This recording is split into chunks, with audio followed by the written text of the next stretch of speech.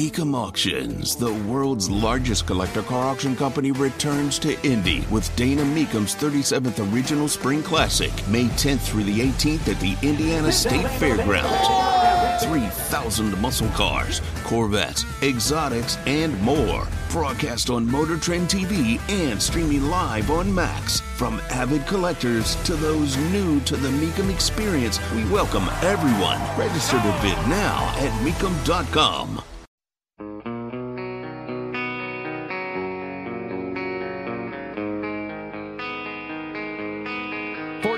This is Craig Collins filling in. Tony Gatz, The Morning News, 93 WIBC. It is 6:37 on a Thursday. I might be a little tired this morning. I apologize for some of the missteps here. Let's get to the big story around here.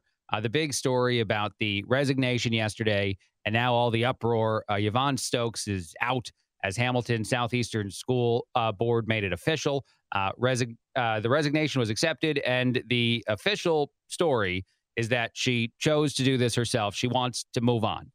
You can question the story. You can yell about whether or not you think the story is true. I kind of assumed that some other things happened the other day, but that's the official narrative.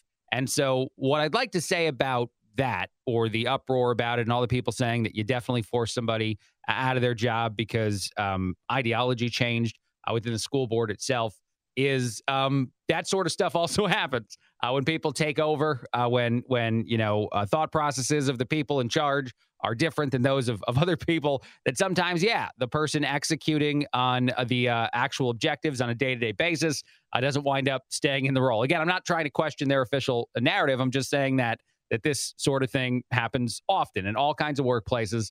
All over a new manager comes in, a new boss comes in. They usually remove some of the other people in power and put people that are more aligned with what they think the job should be, how the job should be done into those roles. Now, of course, everyone is immediately focusing on race. The person who lost her gig or who chose to walk away from her gig, again, the official reported version of that story that I'm accepting, the first Black superintendent at that school, and someone who also pushed a lot of race-related sort of things, like the microaggressions and the definitions of those being in the school student handbook, then being removed from the handbook. Again, something that people really do have differing opinions on, the value of that type of education or that type of assumption.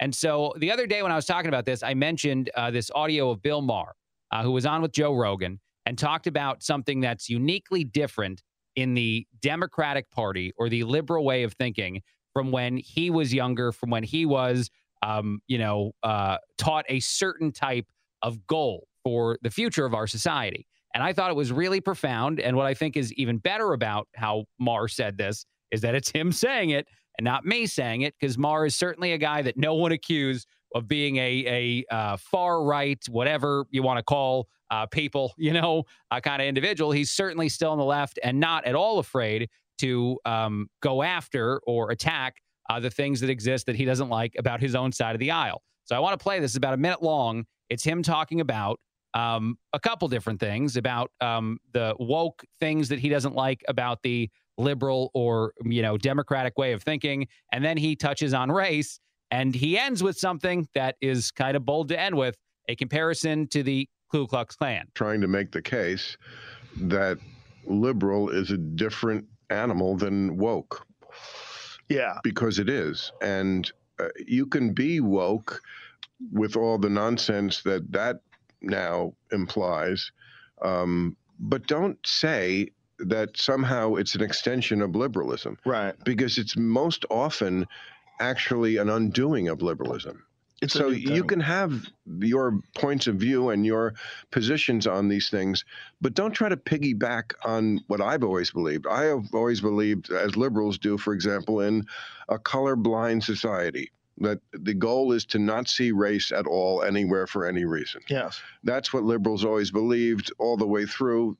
Obama, going back, Kennedy, everybody, Martin Luther King. That's not what the woke believe. They believe race is first and foremost the thing you should always see everywhere, which I find interesting because that used to be the position of the Ku Klux Klan. That is Bill Maher saying what the problem is today in the way of thinking, in the types of conversation that start with race is an undeniable aspect of every conversation in every sort of way, because it's something that, and as I said the other day, to quote within even the microaggressions definition that was put into and then taken out of that student handbook, it says that sometimes even unintentionally, someone could say something or do something that somehow is offensive, demeaning, something of someone of a different race. And microaggression means it's not even something you're saying in any sort of, kind of blatant way or obvious way. They're like, oh, okay, that was someone who just said something that was wrong, that said something that was racist or whatever you want to call it. It's something that you're not aware of. You have no intention to be perceived the way that it's going to be perceived by someone else. And those are things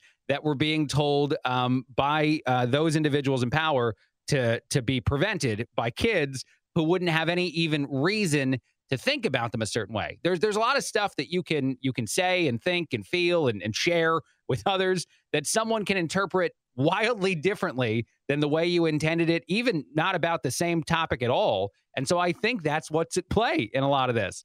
If a person in charge of a school chose to leave because ideologically not connected anymore to some of the people who are in charge at the school board or anywhere else, because you realize that, all right, we're going to be at odds for the rest of the time I'm in this position. Let me go find another position, and we're going to pay me all my money that I'm owed. I'm going to get the rest of the salary, and I'll go move on somewhere. That should not be an uproar moment. That should be a accepting that both sides see a more valuable opportunity forward, separate as opposed to together. And it's not racist. It's not, all the things it's being called. It's just simply a thing that happens a lot. As I said to start this, a lot of other places in society, when management changes, they sometimes change the other management, middle management. All right, I got to take a break. A lot more. Craig Collins filling in. Tony Katz, The Morning News, 93 WIBC.